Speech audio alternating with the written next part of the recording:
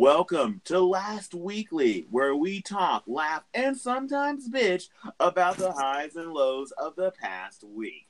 This week, we have a lot of news to cover, including the government shutdown, Oscar nominations, Covington High School kids' viral videos, and tons of entertainment news coming up in Trailer Talk, and more.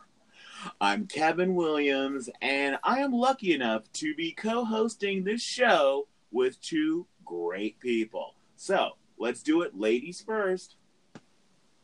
Absolutely, thank you. I am Sherry Nova. Hello, everyone.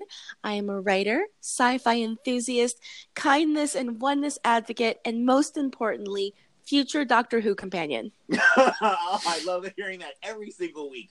All right. And Tone, let people know who you are. And I'm Anthony Tone Show Nunez, TV and film commentator with a passion for sci-fi, comic books, horror, and pop. What about you, Kevin? Oh, yeah, and I am also a podcaster. I am a co-host on another show, the 5-star rated TV channeling, and I also do a little thing called No Malone Radio, where we count down the top movies every single week. But more importantly, what the heck was going on this week, Tone? Let's start off in the early part of the week. What was happening on Monday? Okay, guys. So on Monday, the 2020 presidential race was again in the news as Senator Kamala Harris joined what is looking to be a very crowded race for the 2020 Democratic presidential nomination. If Harris would go on to become the Democratic nominee, she would not only be the first Asian American woman, but she would also be the first African American woman to become a major party nominee for the presidency of the United States. Also joining the race was Pete Buttigieg, a 37-year-old Navy veteran who's currently the mayor of South Bend, Indiana. And if he were to secure the nomination, he would make the first openly gay nominee of a political major party. What do you guys think? Okay, first of all, what I gotta say is Kamala Harris has been everywhere lately on a bunch of talk shows because she's been on a book tour. And everywhere she went, she'd get asked the question like, so, are you or aren't you? Are you going to run? And she'd be all coy like, I'm thinking about it. Maybe, maybe not. And so, and I remember thinking, we all know you're running. You're not fooling anybody. But I didn't think of the genius it was to announce on MLK Day. Absolute genius. What did you think, Sherry? Well, what I think about this is how everyone's like, you're going to split the votes. There's too many Democrats running, blah, blah, blah. One, I think it's awesome that she's running. Woman, Democrat, whatever. I don't care about that part. I just think that everyone who wants to run should run. Here's why. Because I am afraid that someone may decide not to run who could be a truly great candidate and like someone who could actually unify us. I feel like there could be like this diamond in the rough somewhere that could just show up and just, magnetize us all. Those are my thoughts. Wow. Well, the idea of waiting your turn kind of thing got blown out of the water by, oh my God, Cortez. I still have not perfected her name. That's why I should just call her AOC. Because waiting in line and thinking that it's not possible for you. The woman was a bartender, and now she's a congresswoman. It's amazing. And so this guy, Pete. Buttigieg. Okay, yeah, because I can't even. That's another thing. It's just like, you know what? At one time, we couldn't pronounce Barack Obama. So, anything's possible. But you know what? Kevin Williams already just rolls off the tongue, so maybe I could. But anyway, you heard it here first, folks. But he's only 37. And I saw him speaking about his announcement, and he basically was kind of like, you know what? Old people to the side. Grandma, grandpa, back of the bus. I'm taking it from here. And I was like, this is so beyond ballsy. And to be an Iraq war veteran And to be a gay man, an out gay man, and be a mayor and be such a young guy, it's amazing. I mean, of course, my first thought is like, oh, he can't possibly win. But you know what? Anything is possible after what we've been through for the last 2+ years. Anything. So hopefully something good is also possible. So, Tone, do you have any thoughts? I'm just continuously amazed because it's like at one point I'm like, wow, Senator Warren make a great president. Then I'm like, wow, Biden will make a great president. Then I'm like, wow, this Beto guy is from Florida will make a great president. Now I'm like, Kamala Harris. Then there's the guy from New Jersey, and now this new guy, this new mayor. Like, there's so many great potential candidates in the Democratic Party. I'm just kind of scared of, like what Sci-Fi said, like we might just split the vote so unevenly at this point. But it's really exciting though to think about 2020 and just having our current resident out. Wait, I am not concerned about splitting the vote. I just know that is a concern for a lot of people. For me, I'm saying if you have that inkling and you have that desire, raise your hand. Okay? That is all. Also, I want to say about Peter running, I think it is wonderful because I think like there are people watching him, and like I think he's going to inspire people who wouldn't think to ever run for something like that to also one day take that sort of opportunity, So I think it's wonderful. Well, it also makes me wonder, like, if he were to get the nomination and become president, what would he's married, what would his partner be called? And the same thing if Kamala Harris or any other woman wins, what will her husband be called? Will he be the first gentleman? Which is, I guess, the male equivalent to the first lady. Or would he be the first dude? Would he be really cool? So we wear sunglasses all the time. So also, one more thing. I just want to make this quick public announcement. I'm not a Democrat. And I'm also not a Republican, and I'm not a progressive. I'm nothing. I just listen to what people say and just kind of go with what I feel is right. And I feel like both sides have a lot to work on. So if I'm talking about Democrats and Republicans, like I want everyone to know, I don't have a side. I am one of those Sherry, neutral people. Sherry, you are not nothing. You are everything. You're super independent. You tell them. You are Thank you. every I am millennial super woman. independent. Yes. Thank you. Okay. All right. So what else is going on, Tone? This next one is to be filed under hashtag Real Oreo Fans Only. That's because Oreo's new offering is the most stuff. That's the actual name, guys, of Oreo's new product, which promises the most cream ever. This new Oreo is more than double stuffed Oreo. It's so cream-filled that each package of the most stuff only fits 18 Oreos. So what do you guys think about this? Yeah, I think some of them are really good. Sorry to...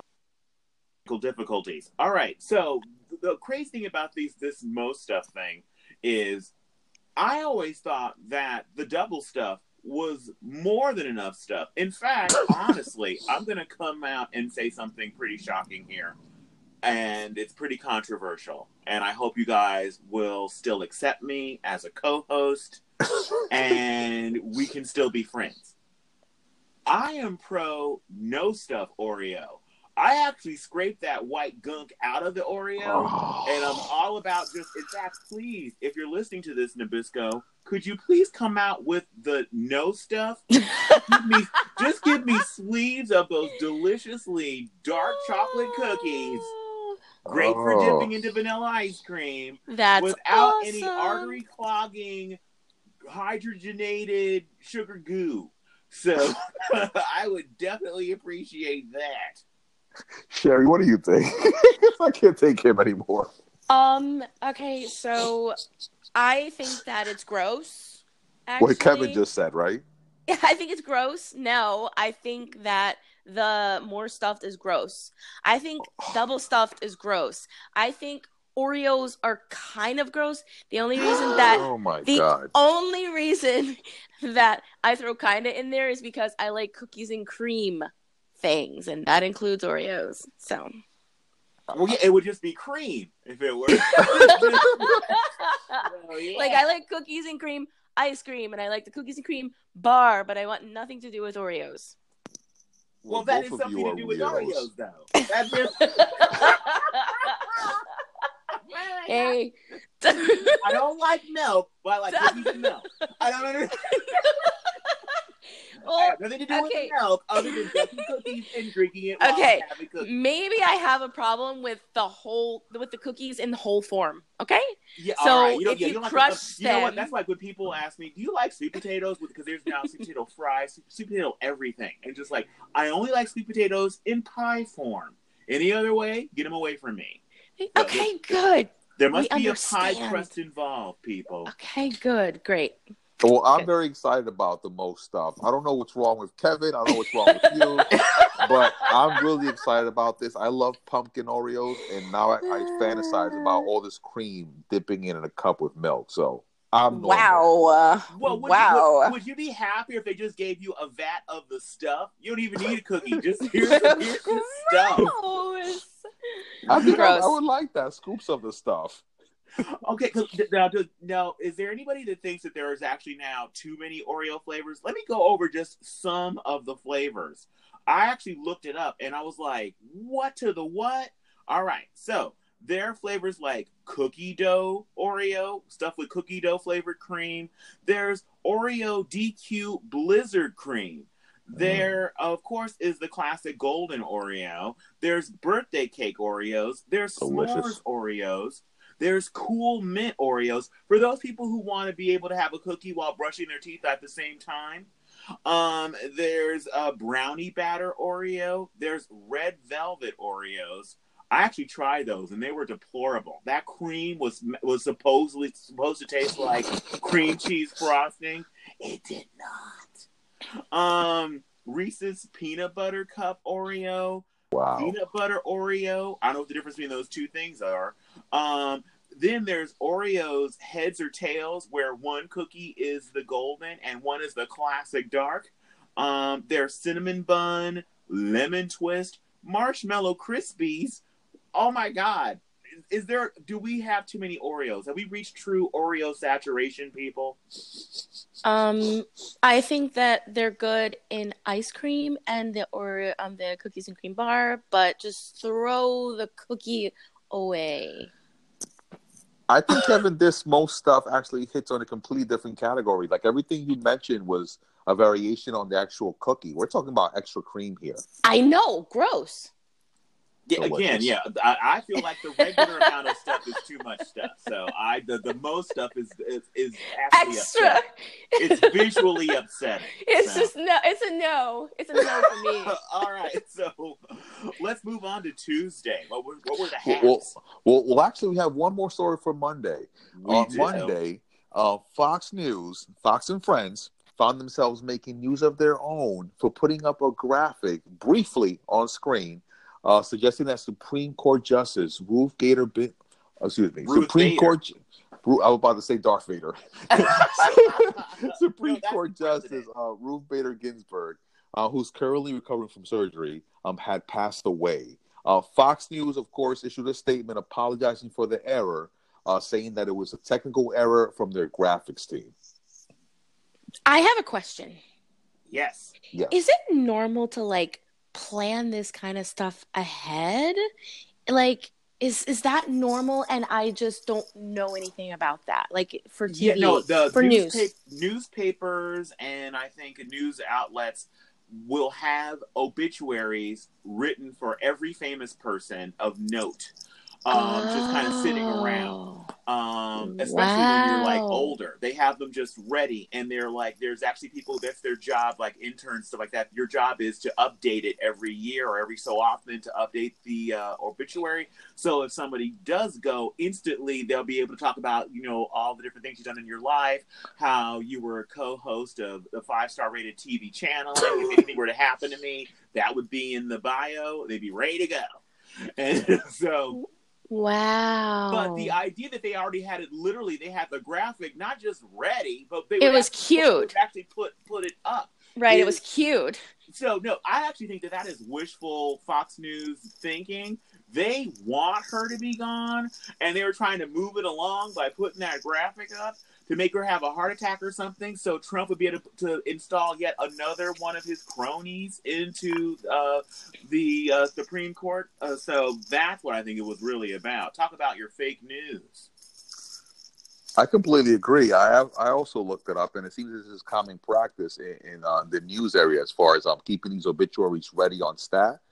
Usually, people whose certain age dictates that they keep these on hand. But I think it's just wish fulfillment. I really think that it's really creepy because of all the news outlets, we definitely know that Fox News would definitely I wouldn't say have a field day, but they're definitely looking for that other conservative judge. So I don't know. It seems like a really oddly timed coincidence for this to happen. Oh, no! It is very much shady on their part because they want a permanent conservative hold on the court, and it's already tilted to conservative side. So because Barack Obama wasn't able to replace the judge that died while he was still president because Mitch McConnell would not bring up bring him before the Senate to be voted. Wouldn't even let a vote happen. He said it was an election year and that people should have their say. Remember that? Yeah, they should wait a full year because it was too close to the election and let the people decide. That had never happened before. So I do hope if anybody I hope that Nancy Pelosi will pull the exact same thing. If something were to happen to any other the justices that are seated right now, and be like, you know what? Let's just wait for the next election. Let the next president choose this justice. So not cool. So well, some Democrats actually, when Kavanaugh was up, some Democrats were saying, being that it was the 2-year election was coming up for the House of Representatives and the Senate, that we should hold off on picking a new judge. But the Republicans obviously didn't listen to that. Oh well, why would they? Of course, it's very situational. Their thoughts on things. So it's like when they're in charge, it's just like, well, yeah, we should do this. But when they're not, no, we shouldn't do this. So not cool. So let's move on to Tuesday. Speaking of the Supreme Court. Correct. On Tuesday, also about the Supreme Court, the Supreme Court allowed President Trump's military policy regarding transgender troops, which disqualifies most transgender persons from serving unless they meet certain criteria. The liberal justices were outvoted 5-4, speaking of the prior story, which allowed the ban to move forward while it's still being debated in the lower courts. Yeah, so this is one of those things where people say elections matter. This is where elections matter, and they can matter in your life in all kinds of ways through Supreme Court decisions. And so this was Kavanaugh's time to shine and be the deciding vote to let this ban happen. But I actually saw a really interesting meme that summed up this situation to me perfectly. In the meme, it showed a picture of these coffins being unloaded from an aircraft carrier, and they were all draped in American flags. And the caption read, "Hey, Trump supporters, which one of these is trans?" So the idea, the idea that people, no matter what their sexual preference, their gender identity, that they're willing to risk their lives and give their lives for this country. And we're going to be like upset about like, well, wait a minute, what parts did you have when you were born versus what parts do you feel that you should have? If you're willing to pick up a gun and fight for this country, that's all I care about. I don't really care what's going on in your pants or what you're doing with what's in your pants late at night. As long as you're willing to fight for this country, that's all that matters. Agreed. What do you two think? Sherry?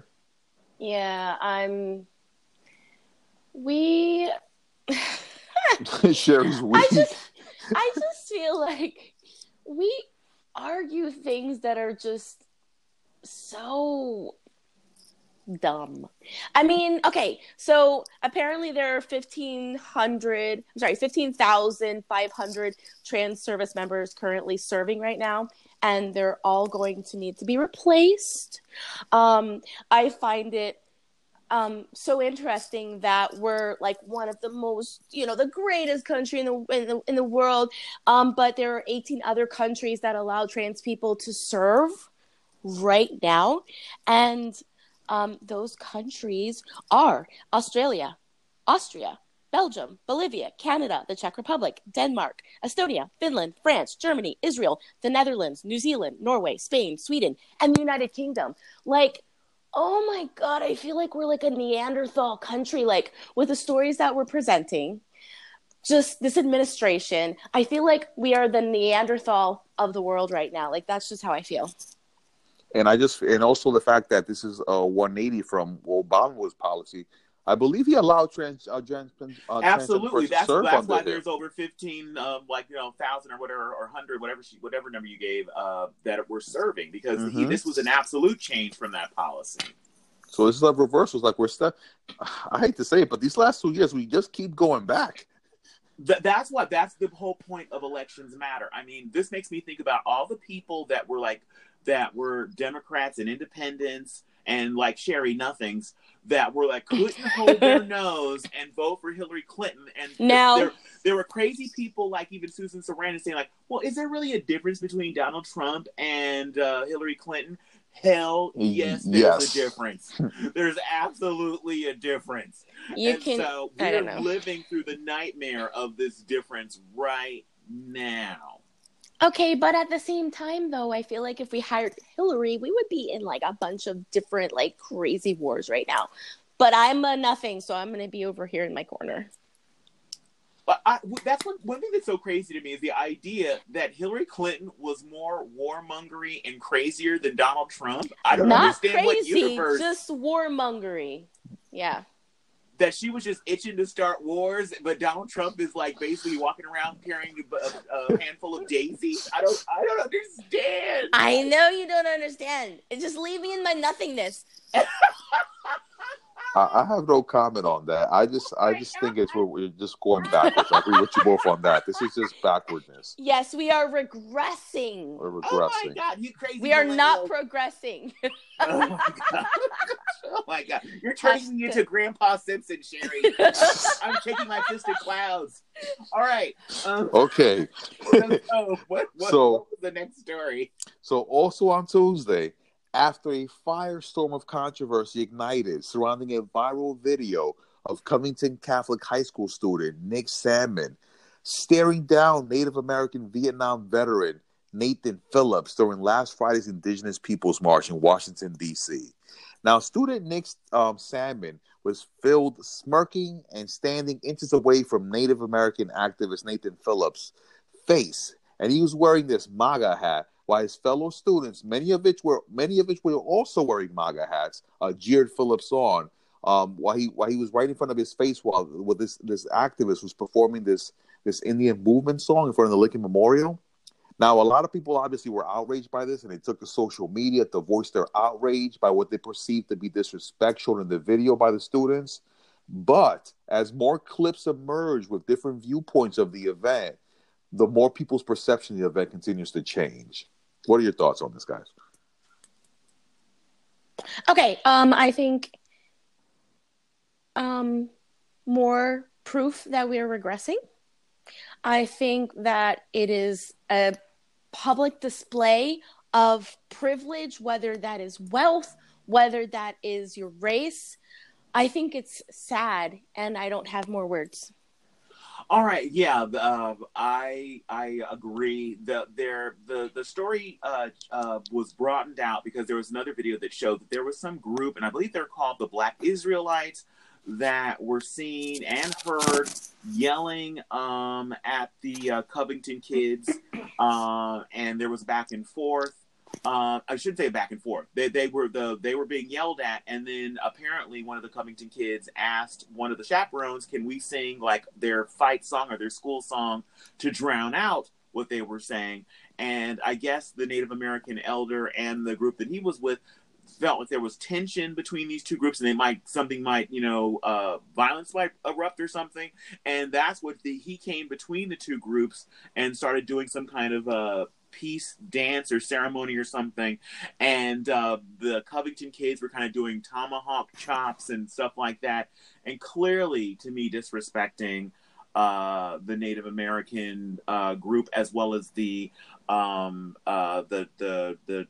group elder. And so it was very upsetting. I was absolutely triggered by seeing the original video. Then other videos came out with the Covington kids yelling at some girls, calling them, sluts and stuff like that. And one of the other kids was caught on video saying it's not rape if you like it. So it's just like, Then more deep background came out on the Covington Academy, where some of the kids were in blackface during sporting events.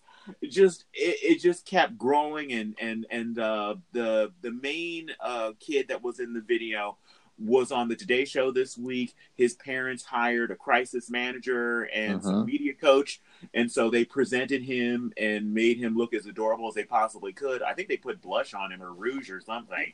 He looked like Shirley Temple, I swear. It was like, what? That's not the same kid. And so they even shot him from above to make him look smaller. I'm like, I know what you're doing, Today Show.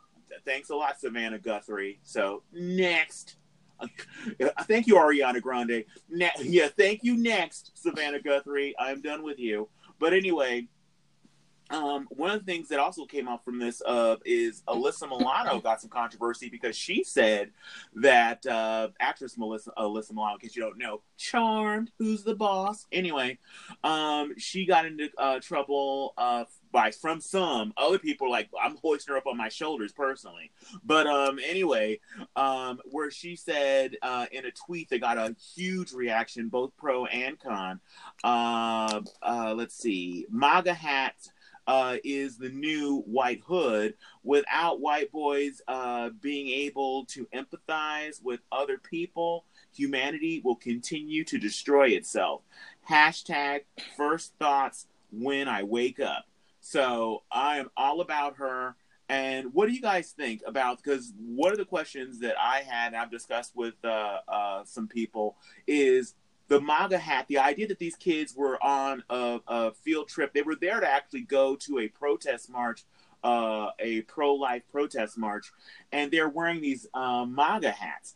Are the MAGA hats, like, maybe you may not see them as the new, white hood, but are they too triggery to wear in public, or would you want your kid to go walking around with one on because of stuff that just could happen, because what it kind of stands for in a lot of people's eyes? Well, I personally don't see the MAGA hat as equivalent to a white hood. I don't agree with the policies that a lot of times people who wear the MAGA hats endorse, but at the same place, I do believe that this is America, and you should be able to wear your MAGA hat. Hell, I even think you should be able to wear your hood. But then you should also deal with the backlash you get for it. So if somebody hates you wearing that hat, that's completely fine as long as it's not violent. So I think people should be able to wear whatever they want. But at the same point, people should have whatever opinion they want of those people who wear such things. Sherry? I think that whatever the original intent was with the MAGA hat's creation, it has become a symbol of white supremacy for, like, the fringe, and it is not being addressed by the MAGA creator. So I think that in and of itself is a big problem, because the creator has the ability to stop that. That's my personal opinion. Yeah, I agree with you, Sherry, that's what the hat has become a symbol of. And to me, it's like I said in other shows, that if you're on a team and you notice that there's a lot of Nazis on your team, you should be like, wait a minute, maybe I'm on the wrong team. There shouldn't be Nazis on a team that I'm going to be on. And so when so many white supremacists are sporting these red caps and wearing them like, as they're doing, like, marches, chanting things like Jews will not replace us. then it's just like, yeah, something has happened to this hat. And I agree with you, Tom, that this is America. People can wear whatever they want, including, the whole Ku Klux Klan regalia. Nobody's saying there should be a law against it. But what I'm saying is, do you want to send your kid out to some rally wearing a symbol something that a lot of people think of as a symbol of racism and white supremacy? So that was what I was thinking. Let me play a little bit devil's advocate here, guys. Now, I obviously don't support the wearing of the MAGA hat, period, for any of the policies. But I do think that this is a case, I'm going to say, similar to that meme with Pepe the Frog, where certain groups have taken the MAGA hat, just like Pepe the Frog, and made it their own. When the creator of Pepe the Frog, I'm sure, did not intend for its use to be in any type of controversial, like maybe anti-Semite or anti-Semitic display. Same thing with the MAGA hat. Is certain hate groups have taken the MAGA hat. Like, I don't think that the original intent of the hat was for those groups, even though those people are taking it. So I'm sure there's a lot of people who just support the policies who are not like racists who wear this hat. Okay, yeah. So let's not throw them all under the bus. I hear you, Tone, but when the day that Trump announced that he's running for president, one of the first things out of his mouth are Mexicans are rapists. Well, some Mexicans are. Some of them are nice, but a lot of them are rapists and killers. And drug dealers. And he's wearing those hats and handing them out. So the idea that it's just like he's shocked that that people see it as a racist symbol. No, he's not. Is he denouncing these racist groups? Did he not when a woman was killed and it's during the Charlotte march?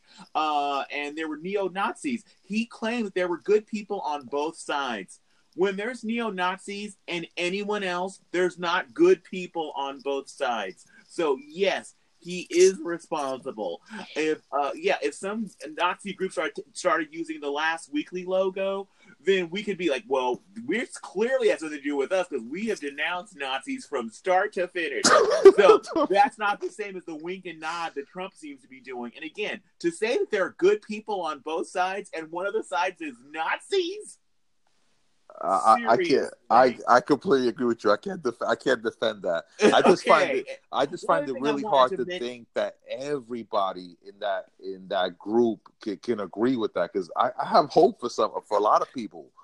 Absolutely, and that was exactly my point. Like, whatever the original intention was behind that hat, white supremacy, the fringe of that, I guess, side.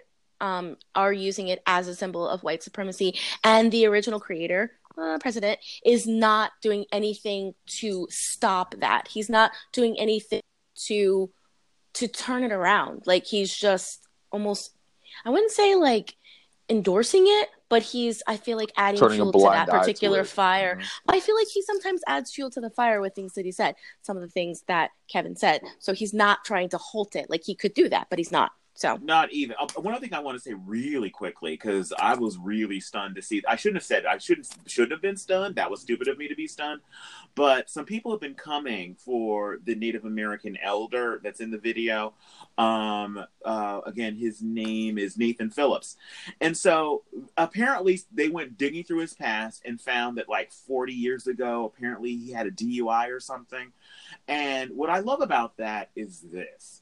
These are the same people that when Judge Kavanaugh, before he became Supreme Court Justice, when there were allegations that he and his friend tried to hold down and rape a girl and cover her mouth, people were like, that was the past. That was years ago. Are we going to look at that when we're judging somebody who should be a Supreme Court Justice for life? My answer to that was yes, all day, every day, we should be looking at the fact that you tried to rape somebody. Yes, that's an issue. But these same people are like, well, why should we listen to this Native American elder or feel sympathy for him being ridiculed or mocked by these privileged teens because he had a DUI 40 years ago? This is the definition of white supremacy to me. But anyway, let's go on to the next story, I guess.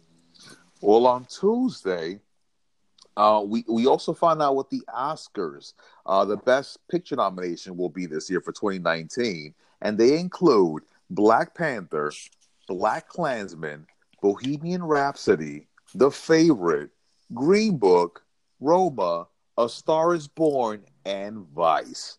What are you guys' thoughts on these nominations? Sherry? Okay, so I think obviously Black Panther is a shoo-in, not in, the history of us as a country, but I think that, okay, it was an awesome movie, so it absolutely deserves it. I think that's the one I care most about at this moment. Okay, well, to me, one of the things, the questions I have for you guys, like, do award shows even matter anymore? Or the Oscars ratings keep going down. And one of the reasons I think they keep going down is because, sadly, the Oscars are the culmination. They're the apex. They're the climax of the award season. And I feel like I already know who's going to win. It's not about my preference, but Roma's going to win. I will be stunned, shocked beyond belief if Roma doesn't win. Because Roma won at the Golden Globe. Roma also won at the Directors Guild. I believe it also won at the Critics' Choice. So this weekend is going to be the SAG Awards. We'll see if it wins Best Ensemble. I think is what their equivalent to Best Picture is. So it's not a lot of suspense for me because I feel like it's clear who's going to win all the different categories. In fact, right now I'll plant my flag. I also believe Best Supporting Actress is going to go to Regina King. I believe Best Actor is going to go to Christian Bale for Vice. I believe the Best Supporting Actor is going to go to Mahershala Ali for Green Book. And the Best Actress, I believe, is going to be Glenn Close. So, will I be proven right? My guess is like 99% yes. So, what do you guys even care? Or do you have any dog in this hunt, in this fight? Is there tone? Are you rooting for anybody in particular? Well, I have two bits I want to add. One, let me add a little bit of color for people who are listening about these movies that are nominated. Black Panther is the first comic book movie nominated for Best Picture. If you're at home thinking, wait a second, what about The Dark Knight? You're correct. The Dark Knight was not nominated for Best Picture, even though Best Supporting Actor did go to the late. I don't believe Heath Ledger for his portrayal of the Joker. So Black Panther is breaking boundaries just by being nominated. Now, BlacKkKlansman is the newest entry in director Spike Lee's joint. That's the latest Spike Lee joint movie. Bohemian Rhapsody. It's the story of Queen, but specifically the story of Freddie Mercury. Freddie Mercury. Thank you, Kevin. I don't believe I'm missing that. And there's a little bit of controversy surrounding the film because director Bryan Singer was asked to leave in this movie when he was directing this movie. Green Book, Kevin mentioned. I always forget this man's name. Mahershala Ali. Mahershala Ali. Not easy. He's a great actor. I was introduced to him in the 4400. He's a great actor, and I wouldn't be surprised. I agree with Kevin if he took the supporting actor home. Roma is Netflix entry into the Best Picture nominee. This movie is definitely like an art film. It's a film that's getting a lot of buzz online, even though I don't think it's anywhere like a Black Panther film, which I feel like the popular vote would go to. And then you have A Star is Born, which is obviously the Lady Gaga movie, which I would say is kind of competing with Bohemian Rhapsody because both of them deal with music. And Vice, which Christian Bale, my man, definitely he converted himself into another person for. So I definitely think that he should take it, even though I don't think he's going to win. Absolutely. And let's see. Roma, for those of you who don't know, it's available on Netflix right now, so you can go check it out. But I'm going to warn you, it has subtitles. So unless you speak Spanish or you're cool with reading a movie, then it may not be for you. And I was surprised. I'm not sure. Is it also nominated as Best Foreign Picture, Roma? That's one of the things that I'm not sure about. That I don't understand why. I guess that you can do so well that you transcend that category. But honestly, this is going to sound controversial, so I'm prepared for people to come for me. But I feel like foreign language films should not be up for Best Picture That's what that category is for best foreign language film, because like when it comes to foreign films, we don't consider other English, like a movie that's from like say from the UK or from Australia or Canada. Those aren't considered foreign films. As foreign language film is the category. And so to have this, I mean, Pan's Labyrinth, I believe, was also a foreign language film that I think was up for Best Picture. And I actually did watch that movie, but it was a lot of incredible visuals, but it was a foreign language film. And in general, I am not cool with reading a movie. So you better have a lot of gratuitous nudity to make me read a movie. And speaking of Pan's Labyrinth, Guillermo del Toro, last year won Best Picture with I believe the movie Shape of Water. So look at Kevin. He didn't have to show you how to read to win Best Picture. That was great. I don't want to read a movie. And the second part of your question, really quickly, Kevin. I do agree with you. It seems like every year. I'm not sure if it's I don't want to dump on your generation, Sherry. Maybe it's a millennial thing. But I don't know if you guys don't seem to like award shows. What do you think about that? Yeah, sure. Of course, I can speak on behalf of every single one of us. I think when I was like younger, award shows were very exciting, but right now, like, I do not care at all. I feel like it's more something for the actors and actresses and directors to enjoy, really. That's how I feel about it. But considering that I'm a future Doctor Who companion, I do hope to care one day, because I will actually be involved in the industry. So there's that. Yeah, and also, I don't know about you guys, but I have a DVR, so I do watch the Oscars every single year, being the movie/TV junkie that I am, but I cannot stand the nonstop commercials. The commercial breaks are super long, so there's that. Then B, I'm sorry, all the lesser awards, I don't care who best sound mixer is, best sound editing. I'm happy for you and your family, and people in the industry care. There's actually a technical Oscars. Award those awards there, because I don't know anybody who's ever been like, well, what movie should we see? Oh, well, wait a minute. Well, who's the sound editor for that movie? Jeff Smith. Oh my God, we have to see it. His sound editing is great, you guys. No, we don't give a damn about best sound editor. Absolutely don't care. You're wasting time. The show is more than 3 hours long, so let's keep it moving, people. I want to know who the best actor is, best actress, best supporting actor and actress, best song, and best director, best picture, and let's go to the parties and drink champagne. All right, what's next? Okay, Kevin. And for all you at home who can't stand to hear a certain artist, a certain song, a certain playlist, well, Spotify has announced a new feature that's coming soon that will allow you to block/mute those artists. The Don't Play That Artist feature is currently in testing. What do you guys think about blocking artists on Spotify? Sure. Well, I can't really imagine myself using it, because I don't currently subscribe to any genres that have artists that I would really want to block.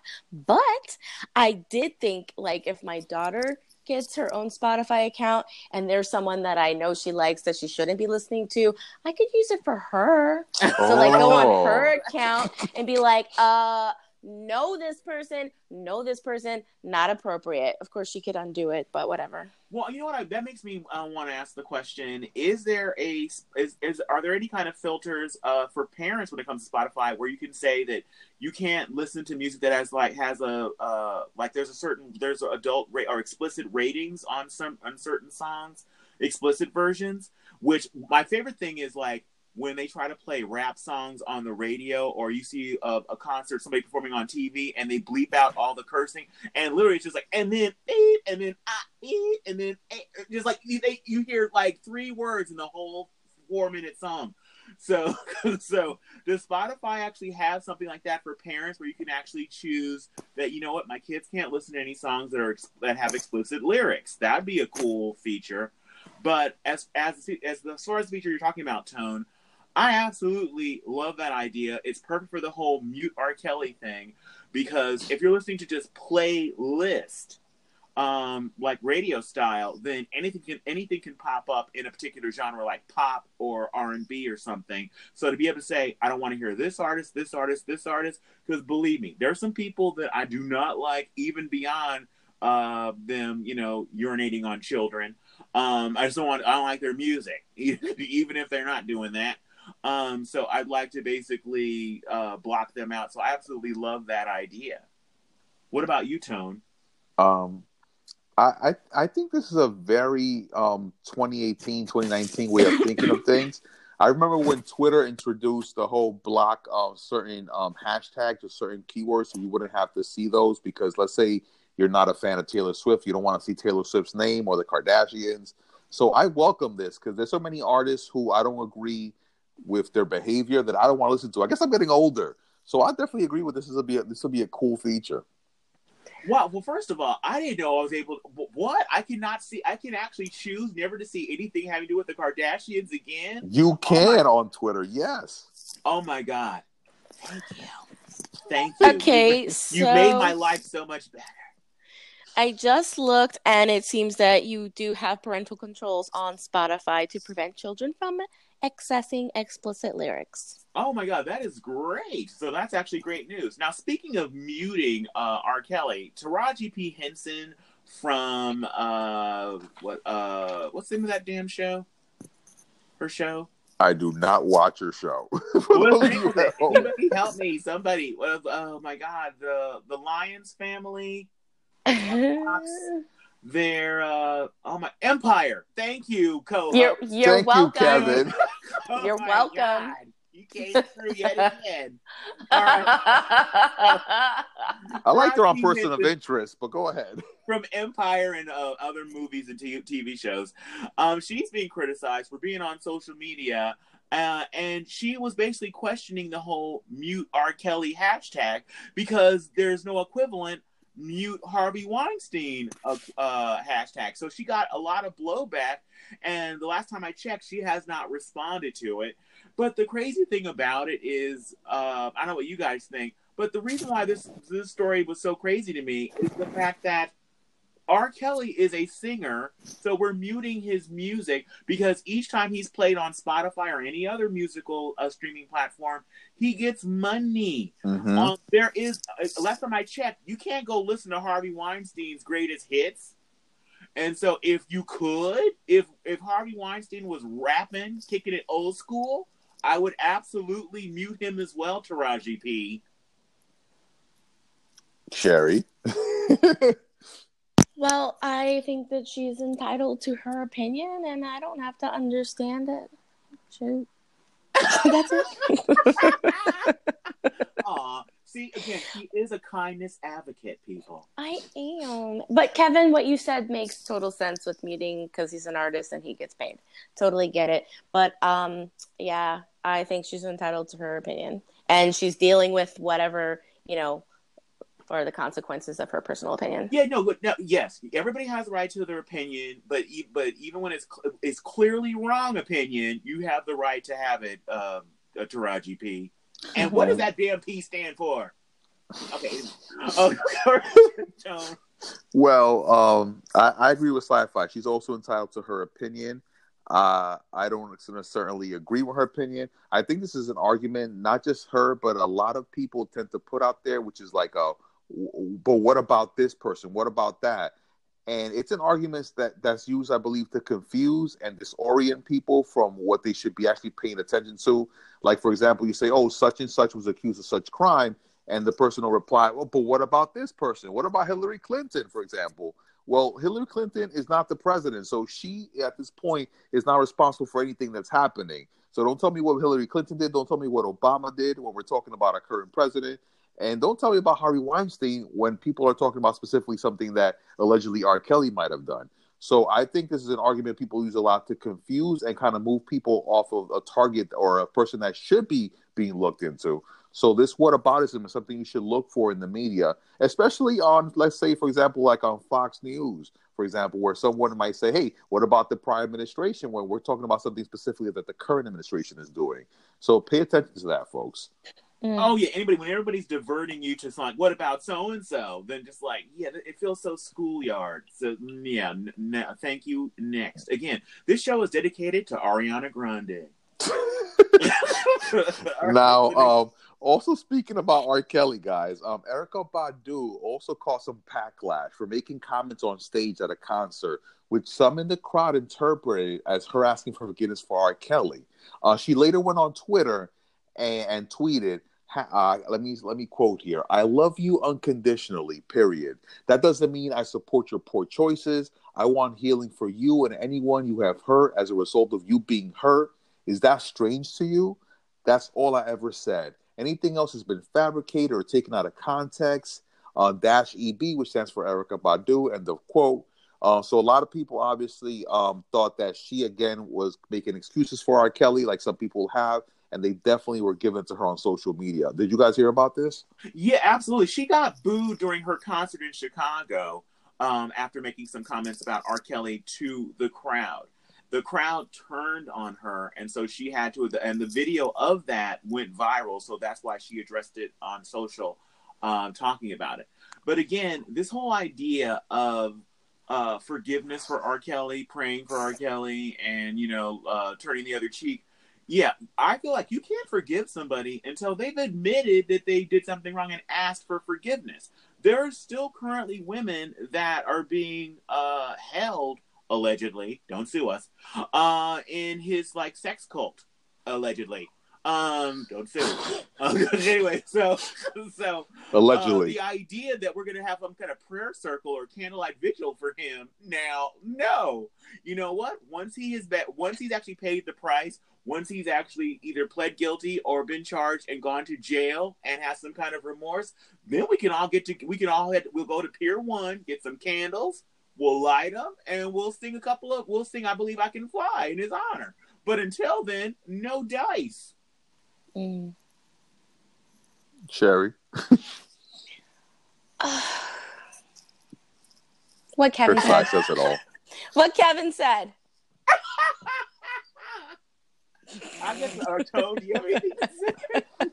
I agree with Sherry's earlier comment. I think everybody's entitled to their opinion, but don't be surprised when other people are entitled to their opinion about your opinion. That's all I'm going to say. I mean, it's so clear. I love it. Yeah, absolutely. And all the complaints about my statement can go to us last weekly on Twitter. Feel free to complain. All right, Toad. Now, also on Tuesday, guys, comedian Tig Notaro offered a local Pittsburgh comedian. His name is John Dick Winters. That's a real name, guys. John Dick Winters. She offered him a spot opening up for her in Harrisburg after he backed out as protest from doing a gig where Louis C.K. was also supposed to perform. Did you guys hear about this? Okay, I actually did hear about it, and first of all, I already thought that Tig was cool, but she is beyond cool now for doing this. I appreciate people who take a stand, even when that stand is going to cost them some dollars or notoriety. So the idea that this John Dick Winters that's a real name. I'm not gonna be on the stand on the same stage as Louis C.K. I appreciate that, because one thing I was really disappointed with a couple weeks ago, Janine Garofalo, somebody I've liked for a long time, and I've been rooting for a comeback for her. She was actually defending Louis C.K. and saying how he suffered enough. And so, again, last time I checked, Louis C.K. hasn't been to jail for anything that he did to women that were underneath him and weren't in a position to stop what he was doing. Not cool. So I'm really tired of people apologizing for these celebrities that are doing a lot of stuff. These Me Too people, or the idea that we're supposed to just forgive people 5 seconds after what they've been doing comes out into the media, and so we're supposed to be over it 5 seconds after. And the cowardliness of Louis C.K., where he would just appear at comedy clubs, so people are there with their family, friends, or whatever, partners, to see a comedy show, and then Louis C.K. appears, and so people I've been told, well, they are free to leave at that point, but no, put your name on the bill and say, oh, Louis C.K. is appearing at this club, and then I can take my dollars elsewhere, because I'm not going to spend any money in an establishment that is supporting that guy. I completely agree. I feel like, for one, I think, like I said before, everyone's entitled to their opinion, their actions. Like John Dick Winters would not want to perform with Louis C.K. I think that's his choice, and I think what you said, Kevin, is a very strong argument. If, let's say, Louis C.K. did put his name on the theater and say, "Hey, I'm performing here," and people choose not to go, that's fine. But when you do a surprise appearance, you're kind of robbing people of an evening. Because let's say those people who showed up are not fans of yours and don't agree with your behavior, then they have to leave when they paid to be there. Like, that doesn't make sense to me.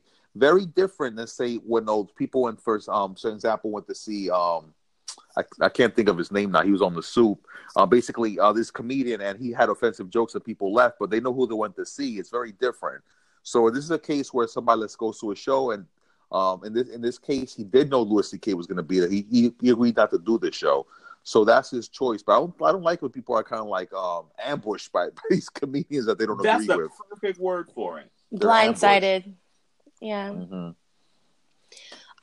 My thoughts on this is, who is she and who is he, the comedian? I know who Louis C.K. is, but I don't know who Tig is, and I also don't know who the guy that she gave an opening to is. Like, I don't know.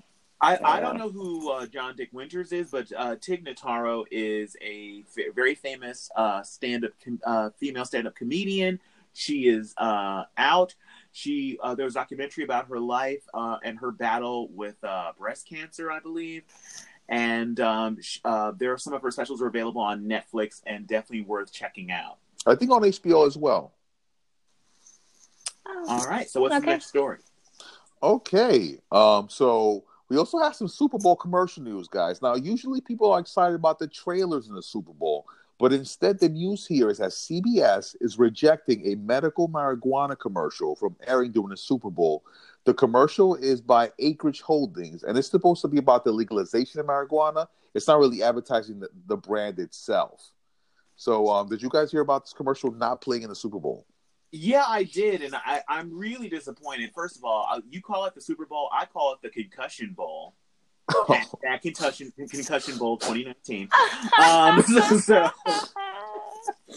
So the idea that people that are paid, millions of dollars to give each other concussions every year, sometimes paralyze each other, people would be offended by even the subject of medical marijuana being legalized across this country is ludicrous. Sherry, do you agree in the ludicrousness? I think that it's their prerogative to do what they want, to not allow the commercial. But what I actually found fascinating is that it was more, I read about it, it said it was more like actually patients giving testimonials about the wonderful results that they had. So it feels like they're more concerned about people being swayed who wouldn't normally be interested in that. So I just found that to be interesting. Like, I wonder why they care, but whatever. Well, that's what commercials do. They try to sway you into buying Oreos with way too much stuff in them. That's what that's about. Yeah. What about you, Tone? I'm not surprised that CBS decided not to air this. Like, again, it's their network. They're gonna air what they want. On this, I remember all the outrage and the upsetness about the whole Janet Jackson nipple slip. So I think marijuana. It was a wardrobe malfunction. Okay, but I found that to be less shocking than marijuana, even though marijuana is legal in many states right now. Even though federally it's not legal. So CBS is going to do what they want. There was also some buzz about a Devour Frozen food porn Super Bowl ad, which was making the rounds online. The title says it all, basically. They have a 1-minute uncensored video online right now you can watch on YouTube. And there's going to be airing a 30-second spot, which is going to be a much more tamer version about this Devour food porn. By the way, for you guys, CBS charges $5 million for a 30-second spot. So did you guys hear about Devour food porn? Absolutely, I did. And for starters, I want to say, I've had several of the Devour meals, and they are delicious. Okay. Okay, well, they're not sponsoring us, so as far as they're okay. No, to sponsor us, please contact Kevin. But aside from that, I watched the commercial, and there's this scene where spoiler, you've got 3 seconds. There is this scene where the wife pulls the magazine down from somewhere, and she opens it, and there is a glob of white, creamy, sticky substance inside the magazine. When you open it, oh my God, this commercial is like out of control. I thought it was awesome, but totally understand why they're not going to air it. Oh, yeah, no, there's at one point, and that's something, we're doing spoiler alerts for commercials now. That's what we're reduced to in 2019. But at one point, when his wife is like looking around the house, because the whole parody, the idea is that it's like an addiction to porn. No, he's addicted to food porn. He's addicted to devour food, and he's addicted to glossy ads of it. Like he's at the computer in the middle of the night, like at the laptop, staring at pictures of the devour commercials. And his wife walks in like, "What are you doing?" Like, nothing. He's being caught. At one point, the part that I don't understand is she's looking under the bed and she finds all these crumpled, I guess we'll say, napkins. So I don't know what's happening exactly. I know what's happening, Kevin. I apparently the food is good, but is it that good that you need that much Kleenex to clean up after eating it? So I don't know. I saw the commercial on YouTube, guys, and it definitely is triggering for some people. I would kill it. Definitely trigger for some people, and I don't know. I was kind of surprised that they went there. Right? I'm really surprised that they went there. I can only describe it as something that I would see like a prank commercial that I would see like on Pornhub. But this was pretty cool. Oh no, this is absolutely. I can see why they went there because all the free advertising they're getting. There's so many stories about this commercial and the fact that there's going to be a censored version of it on. They knew that the minute version was not going to make the cut. They knew that that sticky substance was not going to air. Oh my God! So we're talking about it, and Sherry is giving a free testimony about how incredibly delicious it is. They're delicious. This was genius, absolutely genius. Now, speaking of delivering food, on Wednesday, George Mason University students will be walking into the future because robots will be delivering their food.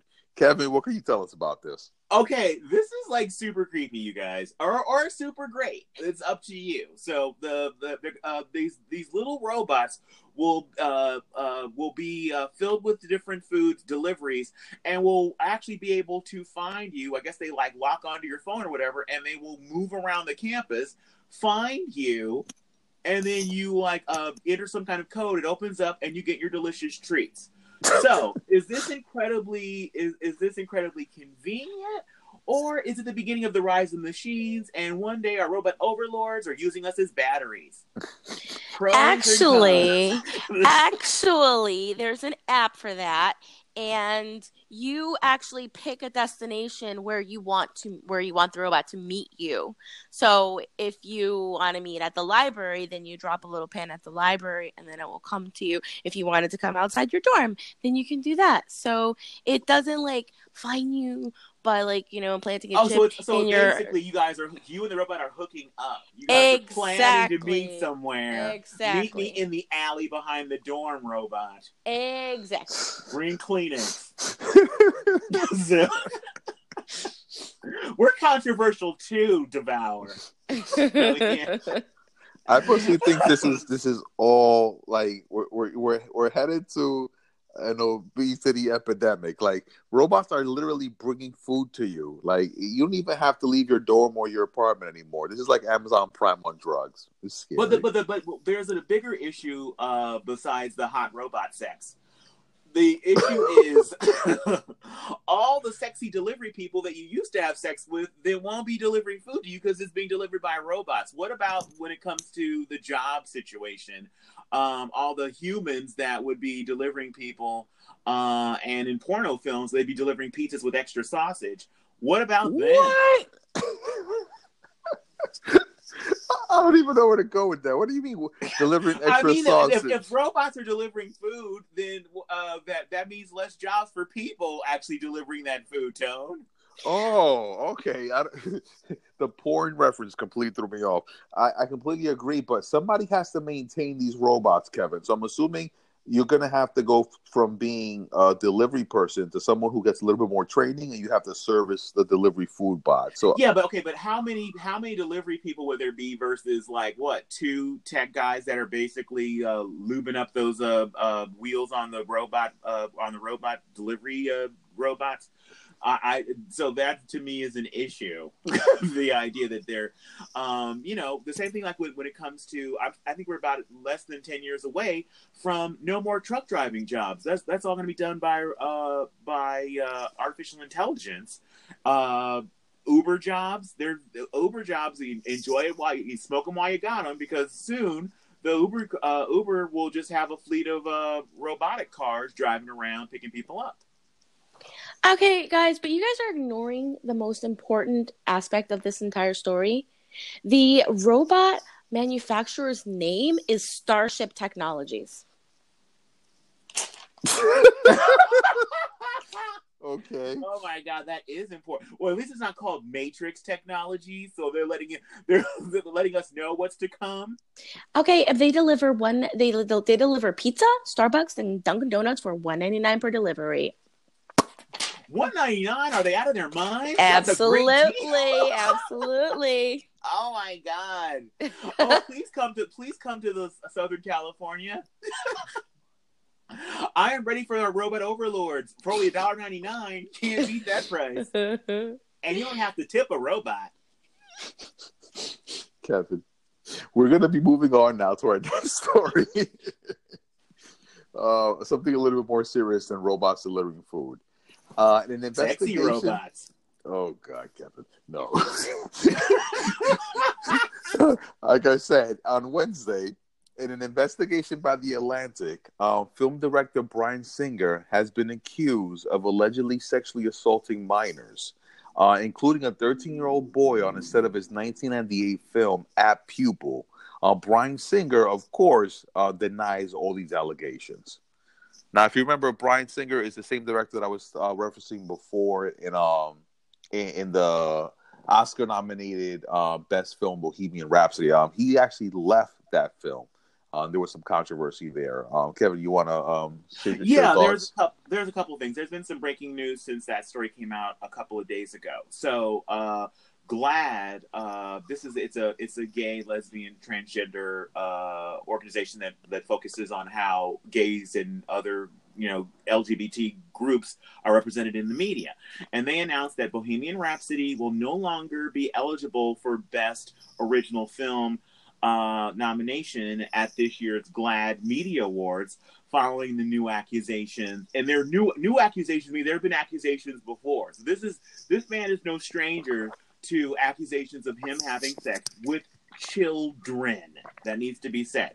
But after that, it was announced that he was already slated to be directing a reboot of the 80s. I can't call it a classic. It's just an old movie called Red Sonja. They're rebooting it for some reason. But anyway, this is a statement. There's a statement that was made about him by one of the producers of Red Sonja and the film company that's making it, and the Red Sonja reboot. And his name is Avi Lerner, and he made this statement to the Hollywood Reporter. And the statement was, "I continue to be in development." I continue to be in development for Red Sonja, and Bryan Singer continues to be attached. The over 800 million Bohemian Rhapsody has grossed, making it the highest grossing drama in film history, is testament to his remarkable vision and acumen. I know the difference between agenda-driven fake news and reality, and I am very comfortable with this decision. In America, people are innocent until proven guilty. Well, to that, I have to say, apparently, money talks, repeated child abuse allegations walk. Mm-hmm. Sherry. Well, when you say Bryan Singer, what I think about is Corey Feldman and the documentary that I watched, and how he's been trying to talk about this guy for several years and all of the sickness that he has brought to young men. That is all. Yeah, it's disturbing, and I actually wonder. And again, I'm not alleging. I am. This is alleged. Don't sue us. We don't have any money. But it makes me question this man who's basically co-signing this producer is just like, are you like? I don't understand how somebody can be so cavalier about, like, innocent till proven guilty, where there continues to be smoke, decade after decade. There is fire. Why would all these adult men be coming forward now talking about what this man did to them when they were children? Everybody's lying. Everybody's been lying for decades about this man, and you're still happy to work with him. And then pointing out how much money Bohemian Rhapsody made, to me, has zero to do with working with somebody who's been repeatedly accused of doing this kind of thing. Repeatedly accused. So I can't. And it to me, only thing that's gonna stop this kind of thing from happening, people like this continuing to get jobs, is people not supporting projects made by people who've repeatedly been accused of child molestation. Can we at least raise to that level as a society where we don't support people who have repeatedly been accused of child molestation over decades? Is that too much to ask? It's not too much to ask. But I'm pretty cool and neutral about the whole thing. Yes. I don't really have an opinion. So let's move to the next story before I burst a blood vessel. So let's move on to Thursday, guys. So on Thursday, we have the government shutdown. So Donald Trump dared Nancy Pelosi to cancel a State of the Union speech. So she did. Well, she didn't cancel it. Basically, usually the Speaker of the House sends an invitation, technically sends an invitation to the president to come give the State of the Union. And she said basically because of the what's happening with the shutdown, that there was a security concern, because we're all talking about the head of state and everyone associated who's going to be president. And because of the security concern and all the people that were furloughed, that it would be best if they postponed the State of the Union, or she said that he could give it in writing. He then kind of responded last week. We spoke about this by canceling her trip that she had overseas. Like we said, a lot of people thought this was basically tick for tack, and there was Donald Trump's way of telling her, well, I can cancel your trip if you cancel the State of the Union. Well, now he said that he is canceling the State of the Union until the shutdown is over. What do you guys think about this? Well, first of all, the idea that he blinked, I don't know who does he think he's dealing with? That he thought that Nancy Pelosi was gonna write to her and publicly say, like, yeah, I dare you to cancel this because I'm showing up. And she's all like, oh, I'm in charge of everything, including the lights. There will be no lights, there will be no camera, and there will be no action. So again, thank you. Next, okay, tribute to Ariana Grande. So anyway, the great thing is that since this happened, literally yesterday, there's been so much news. There's been so much stuff that's happened with the government shutdown. First, there was that. Then, Tone, don't you have stories of repeatedly people that are on the Trump team saying incredibly stupid stuff about the shutdown and the people who are furloughed? Well, yes. There was a lot of buzz online about Secretary of Commerce Wilbur Ross, who's a multimillionaire, who's a billionaire, saying that he doesn't understand why federal workers are not getting paid during the Trump shutdown. I'm basically saying that they should be able to go to banks and just ask for loans, like that these people are basically going to food and shelters and requiring food from shelters because they just don't understand that they can go to a bank and ask for a loan. So a lot of people obviously took offense to that, saying that he was out of touch. Did you guys hear these comments? Beyond out of touch. He literally doesn't understand that the concept that there are people that have to live paycheck to paycheck, and not being paid for a month is a huge hardship. They can't pay their mortgage, they can't pay their rent, they can't pay for their health insurance. There are people, I actually saw stories on the news that were having to choose between insulin and food. Mm-hmm. And it's just beyond just disgusting. And one of the things that was even crazier is that Trump, trying to defend what he said, was saying that, people understand what's happening right now with the government being shut down. You can go to your grocer will understand what's happening. I'm like, wait a minute, what universe are you living in where you just go to the grocery store, you go to Kroger's or Ralph's, or in my area, Ralph's, Vons, Trader Joe's, and just be like, you know what, there's a government shutdown and I'm an air traffic controller and I have hungry kids in the car. Can I just take what I need and come back later with cash? What the fuck's wrong with him? What is wrong with him? It's like how insanely out of touch. And speaking of Trump and being out of touch, what did Laura Trump say? One of Trump's daughter-in-laws. Well, she was saying that federal workers without pay, it's just a little bit of pain for them, and that they should understand that it's a much bigger issue that's being handled here. So the little bit of pain is horrible, but they should be taking this on the chin, basically, because there's a much bigger issue that's being addressed. Okay, well, let's get to the core of this bigger issue. This man has been holding literally hundreds of thousands of people's lives, actually millions of people, with all the people that are connected to these different government agencies that are furloughed, laid off, people that are being forced to work because they're essential and not be paid. This is all about him wanting a wall built on our border with Mexico. And to this, I have to say something that I don't know, maybe comic book fans will understand. There's a problem with these things called walls. They have three mortal enemies. One of their mortal enemies is the grappling hook. One of their other mortal enemies is the shovel, because you can dig right underneath the wall and be on the other side of it. And their last foe is pretty obvious. It is called a ladder. So the idea that this wall is going to keep us safe from the scary brown people is lunacy. Sherry? Yeah, so I heard that one of the things that they were shouting is no more food banks, we need paychecks. And like to go from having your steady job and like knowing where your money is going to go and having everything planned and laid out to like be struggling for your basic necessities over your president's like insane request.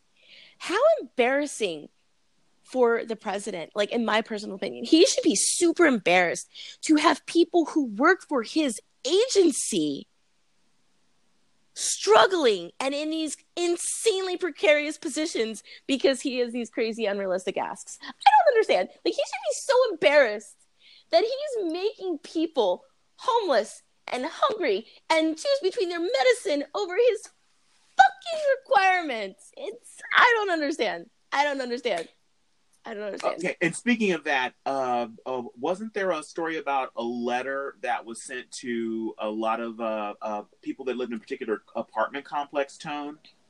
Yeah, there was a story about how furloughed District Heights residents was frustrated over a letter that was sent to their complex.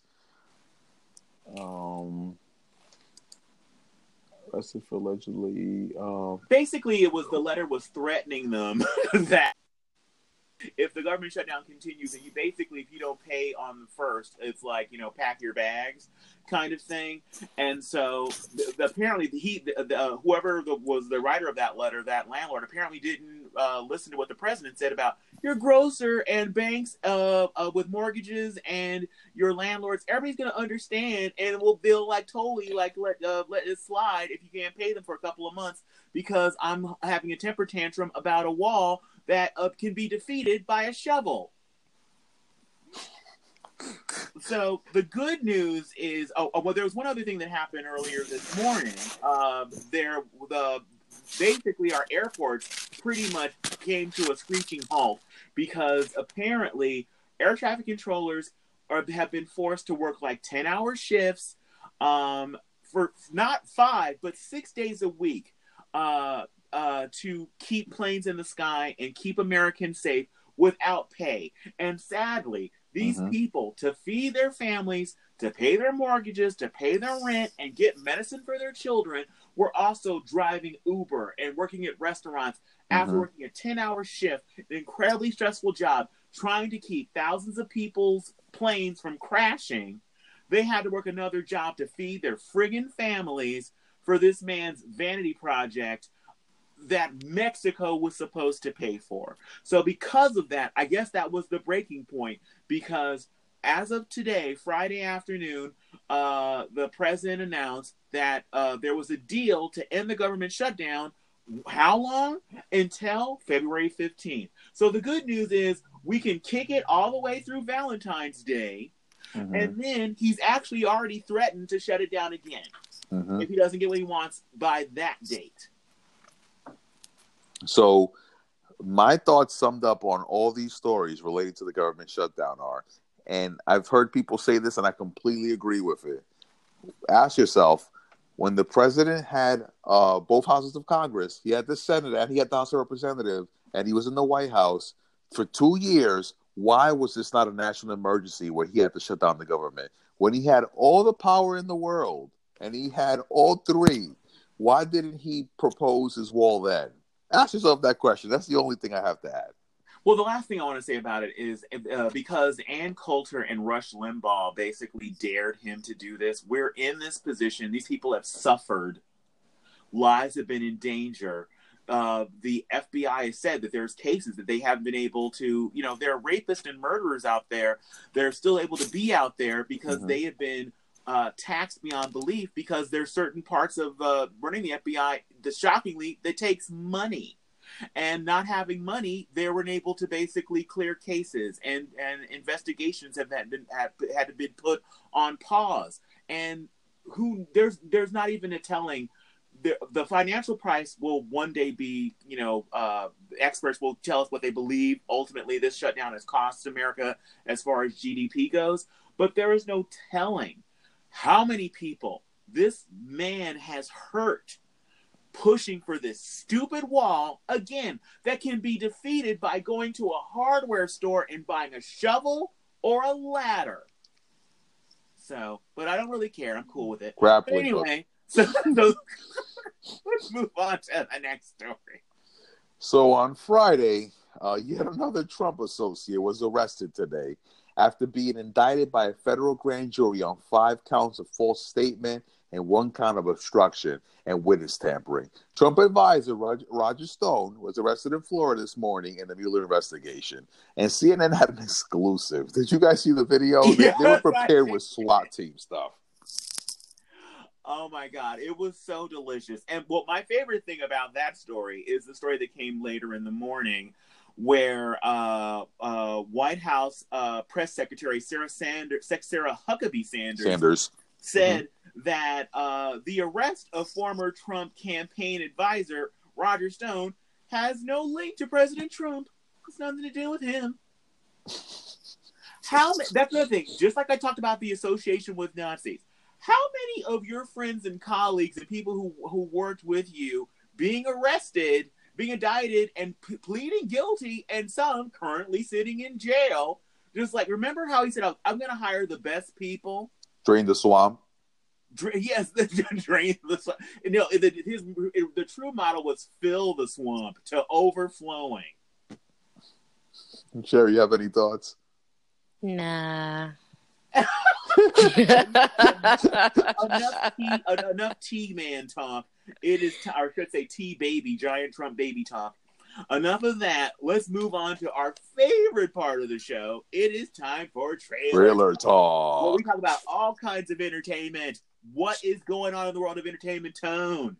Well, last week we spoke about Netflix refusing to apologize for using a scene, some B-roll from an actual tragedy from Lac Mégantic, which unfortunately tragedy occurred in Canada, and this footage was featured in Bird Box.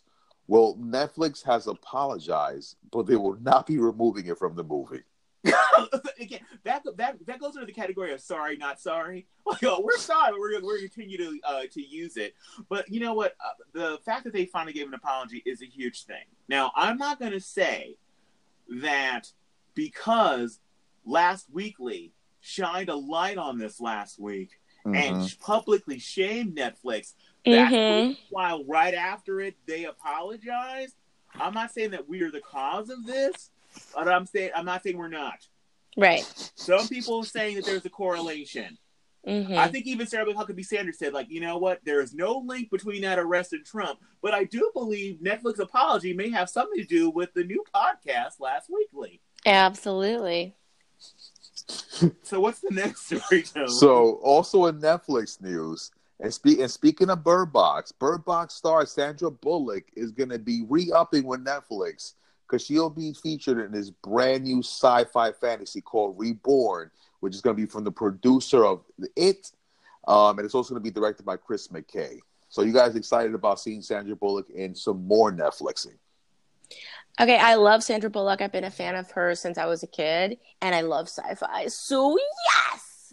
Oh my God, oh my God, you don't even know how on board I am. In fact, I need a press pass to be able to go in behind the scenes and watch this movie being made. So, I love Sandra Bullock. I love sci-fi. This is two great tastes that taste great together.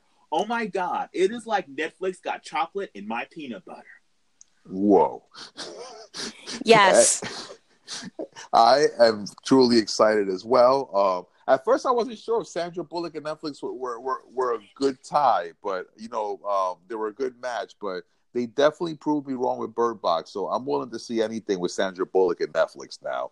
And if there's any way to tie in some kind of life-endangering challenge with this new movie, I can't wait. Like Blind Feed. And also, speaking of Netflix, there was a new trailer for the Umbrella Academy. Which is a Netflix sci-fi show. Looks like based on a comic book.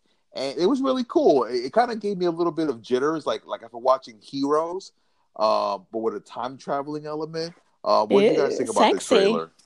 It reminded me also of the League of Distinguished Gentlemen. It gave me that vibe. To give you guys a little bit, just I went to IMDb to see what they had to say about it, and it's just like one incredibly short sentence to describe it. It says,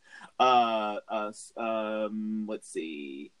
A disbanded group of superheroes reunite after their adopted father, who trained them to save the world, dies, and Ellen Page is in it. So all of those elements right there, like Tone said, there's time travel. There is a group of surly teens. Oh, did I mention that a lot of these teens have British accents? And superpowers. Superpowered teens with British accents. And they can there's time traveling. Oh, plus Ellen Page. So I definitely think guys, this trailer, you should check it out. All about it. Absolutely. It is on Heck YouTube. Yeah. And oh, by the way, this show will absolutely, positively be reviewed on one podcast called TV Channeling. Did I mention that it's 5-star rated? You didn't, Kevin. No, you definitely didn't. What else, Tone? And for you guys who were thinking about our last show last week where we spoke about Netflix increasing their prices, Hulu actually announced that they'll be raising the cost of their live TV package, but at the same time, they'll be lowering the price of their basic streaming. So do you guys think this is a kind of a move to like compete with Netflix and their price increase? Oh. Ooh, I see what you're saying. Oh, absolutely. And the funny thing is they had a deal.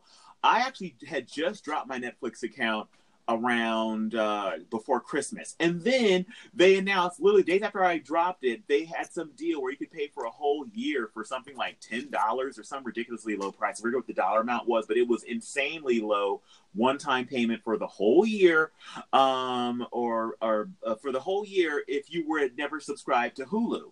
So if you were brand new, then they're all like, yeah, we could sign you up for like a penny a day or something ridiculous. And I'm all like, oh, not cool.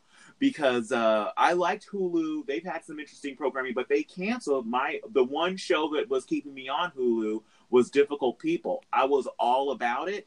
And they didn't even give like a Difficult People, like, movie or an hour-long episode to kind of wrap it up. Just like, these people were so difficult, we canceled their show. So, not cool, Hulu. And I was like, again, I was thank you, next. And I left Hulu. And that gives me more disposable income to give to Netflix, apparently. Yes, it really balanced out. I took Hulu's Black Friday deal, which is $1 a month. Oh, that's it. Yeah, I am so bitter and enraged that I couldn't take a part of that to get a piece of that deal. I probably shouldn't say this on the air, but Kevin, make a new email account. Oh my God. Oh my God, Jerry! I love you when you're my partner in crime. Thank you. I'm a millennial. Of course, I know how to do that. Make a new free email. Oh my God! And also in the news, guys, we had some Tony Soprano news, as it was announced that the late Tony Soprano actor James Gandolfini's son, Michael Gandolfini, would actually be portraying the same character as father in a movie.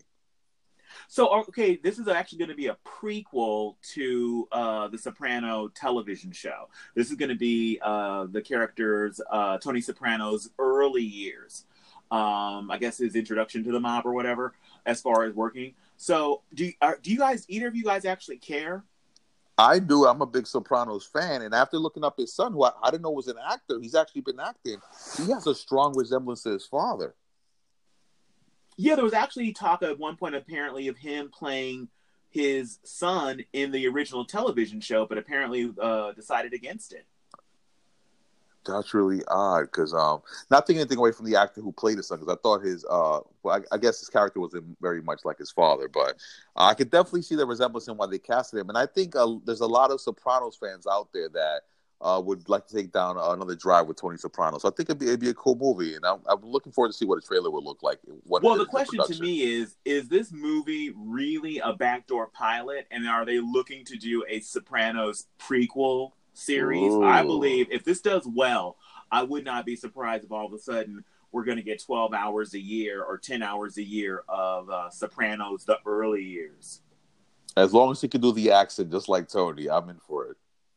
I'm actually still bitter. Instead of a prequel, honestly, I need a postquel, because I'm still bitter about that horrible ending of the original Sopranos series. And I know James Gandolfini is gone, but there are other actors, just to have some kind of actual real closure. Some kind of closure, I would be cool with another actor playing that character, because that was the worst series finale to me in the history of time. Wow. You have any thoughts on this sci-fi, The Sopranos? Are you a Soprano fan? No, I'm not. But I grew up watching it because my parents were watching it. Maybe inappropriate for a kid, but whatever. Maybe. But I currently don't care. Okay, then. And with that said, we're going to be talking about the 2019 Razzie nominees, which were announced. And for Worst Picture, we have Gotti, starring John Travolta. We have The Happy Time Murder, starring Melissa McCarthy, who can't seem to get. I don't know. She can't seem to get a hit lately. Holmes and Watson, starring Will Ferrell and John C. Reilly. Robin Hood, starring Taron Egerton and Jamie Foxx. And Winchester, starring Helen Mirren. What's your favorite Razzie pick so far, guys? Who do you think is going to lead this? The most interesting thing to me about this is only in Hollywood can you experience the highs and lows so vastly different in 1 week. And that's for Melissa McCarthy. She was nominated for an Oscar for Best Actress in the same week she was nominated for a Razzie for Worst Actress. Wow. So that's pretty incredible. The one that's interesting to me is the Taron Egerton and Jamie Foxx movie, Robin Hood. That movie, they spent like oodles, goodles, giggles, gaggles, tons of money. So much I can't even give it a actual real word. Just tons of cash. And that movie beyond flopped at the box office. I mean, they thought it was going to be a new franchise. And it is not. So I haven't seen it, so I don't know if it's really bad or if it's just that audiences were not like up for another retelling of the Robin Hood story. I kind of lean in towards the not up for another Robin Hood story. Yeah, make it Robin Hood in space at least, guys. Ooh. Remix it. Yes. I like to say that on this one, I'm kind of like Sherry. Like I have not seen none of these, and I'm proud because that means I have exquisite taste. Welcome to my side. I haven't seen none of these. I have exquisite taste, and my nose definitely did not allow me to watch any of these. So that's what I'm going to say. Well, speaking of not having hits in a long time, it's got to be Will Ferrell. To me, has just been releasing dog after dog after dog. So I can't imagine a movie. The only way I would go to see a Will Ferrell movie is if I was in it. If I'm not in it, I am not seeing a Will Ferrell movie. And honestly, even if I were in it, I would fast forward through the parts where I wasn't in it. Because Will Ferrell does not pick good scripts.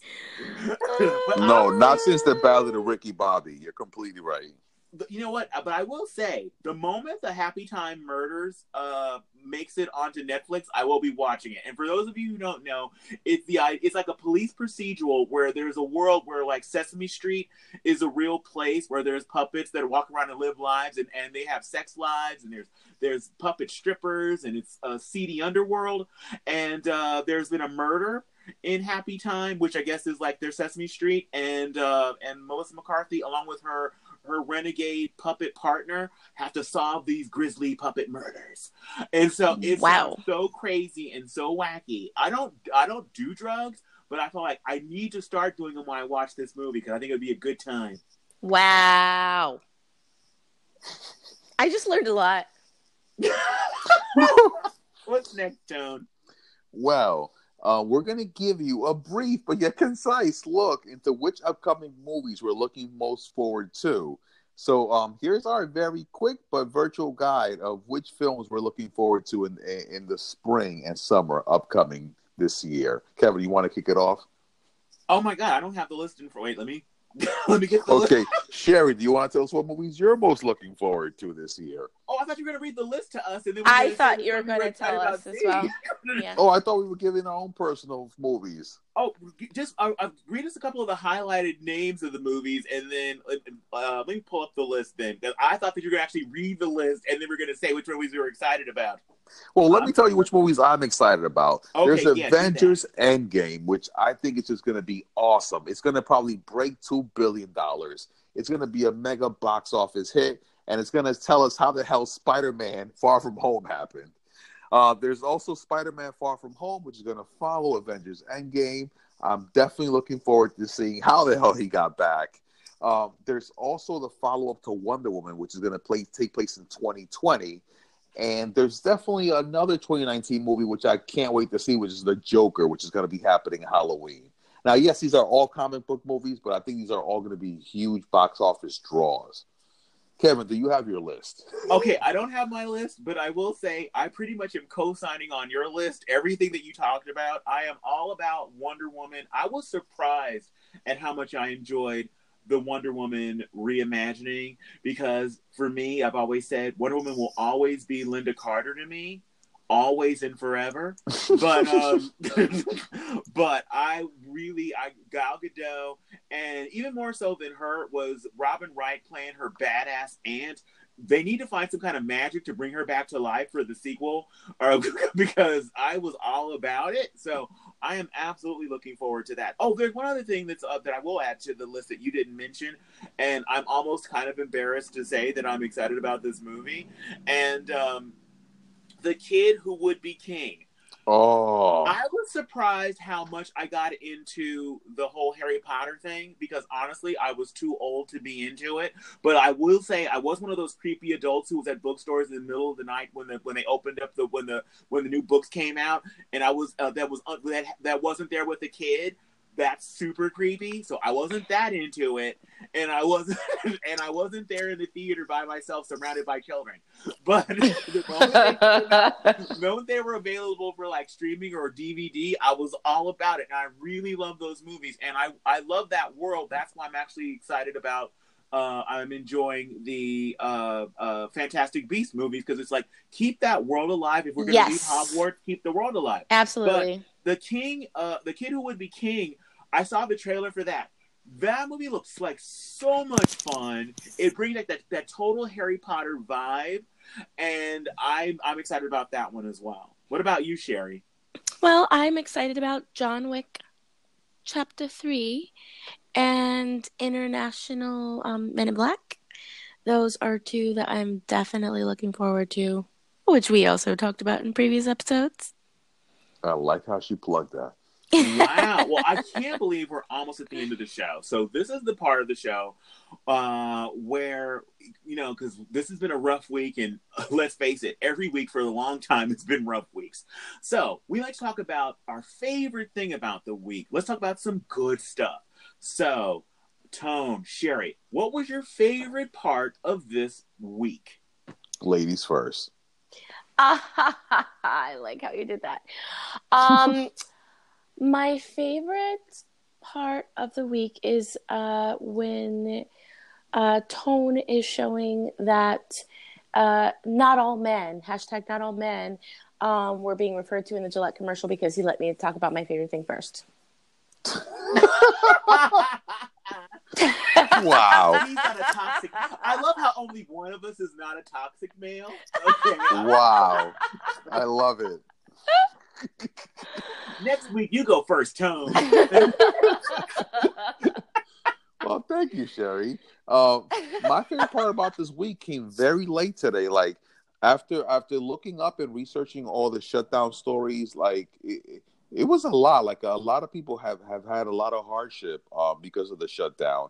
And it's been if you weren't looking it up like me, I'm sure you guys were subjected to it through social media and through the news. So to hear that even though it's just 3 weeks, that these federal workers are going to get some pay, and almost 1 million people that are affected are actually going to get paid finally. I think that's the best part of this week's, in my opinion. All right, you know what, Tone? I got to co-sign with that, and I'm all about it. That it's the best part of this week is that this stupid Trump calls nightmare is over for now. We've got until February 15th. Mm-hmm. For people to actually get paid and be able to get sleep at night, knowing that they can feed their children. Mm-hmm. It's absolutely the best part of the week. And the good part is not $1 after all this pain, not $1 is going towards that stupid, racist wall. Favorite part, hands down. All okay, right. I have a question. So AOC, she was she got to be on that committee. Did that happen this week? Completely. AOC is going to be an investigative committee. I was reading that. Was that this week? I just don't know if that was this week or last week. I think it was named this week that she's going to be on this committee. But I don't think anything's happened yet. Okay, well, that's my favorite thing to hear about this week. Boom. Oh, okay. I didn't know where that was going. Okay. Yeah. Okay, great. Oh, okay. Again, that's a wrap. I thought your favorite thing was that you had one co-host that wasn't a toxic male. Only one, apparently. All right. So on that incredibly hurtful note, it's time to end another episode of Last Weekly. Anybody want to say goodbye? Okay, wait.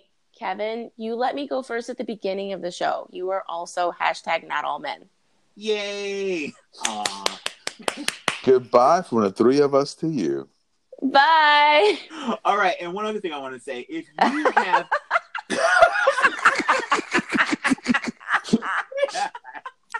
Again, I'm wrapping it up. Okay, what I wanted to say before the laughter and jeering. Oh my God. Did you guys go to Covington Catholic School? No, apparently you didn't because you're not white. But anyway, let me say. So, I wanted to say, if there are any news stories that you guys see during the week that you want us to talk about, please let us know. You can let us know on Twitter at Last Weekly on Twitter, and you can also let us know here on Anchor. Call in a question, and we might actually play your question or the topic you want to talk about here on the show. We love to hear from you, so let us know what you're thinking about. And also, we'd love to hear throughout the week, what was your favorite part of the week? If you let us know what your favorite part of the week is, we will definitely give you a shout out and even maybe chat you up about it. So thank you so much for listening to this week's episode of Last Weekly, and join us for the next episode of Last Weekly, because the week doesn't end until we say so. Say so. Bye. Bye. Bye.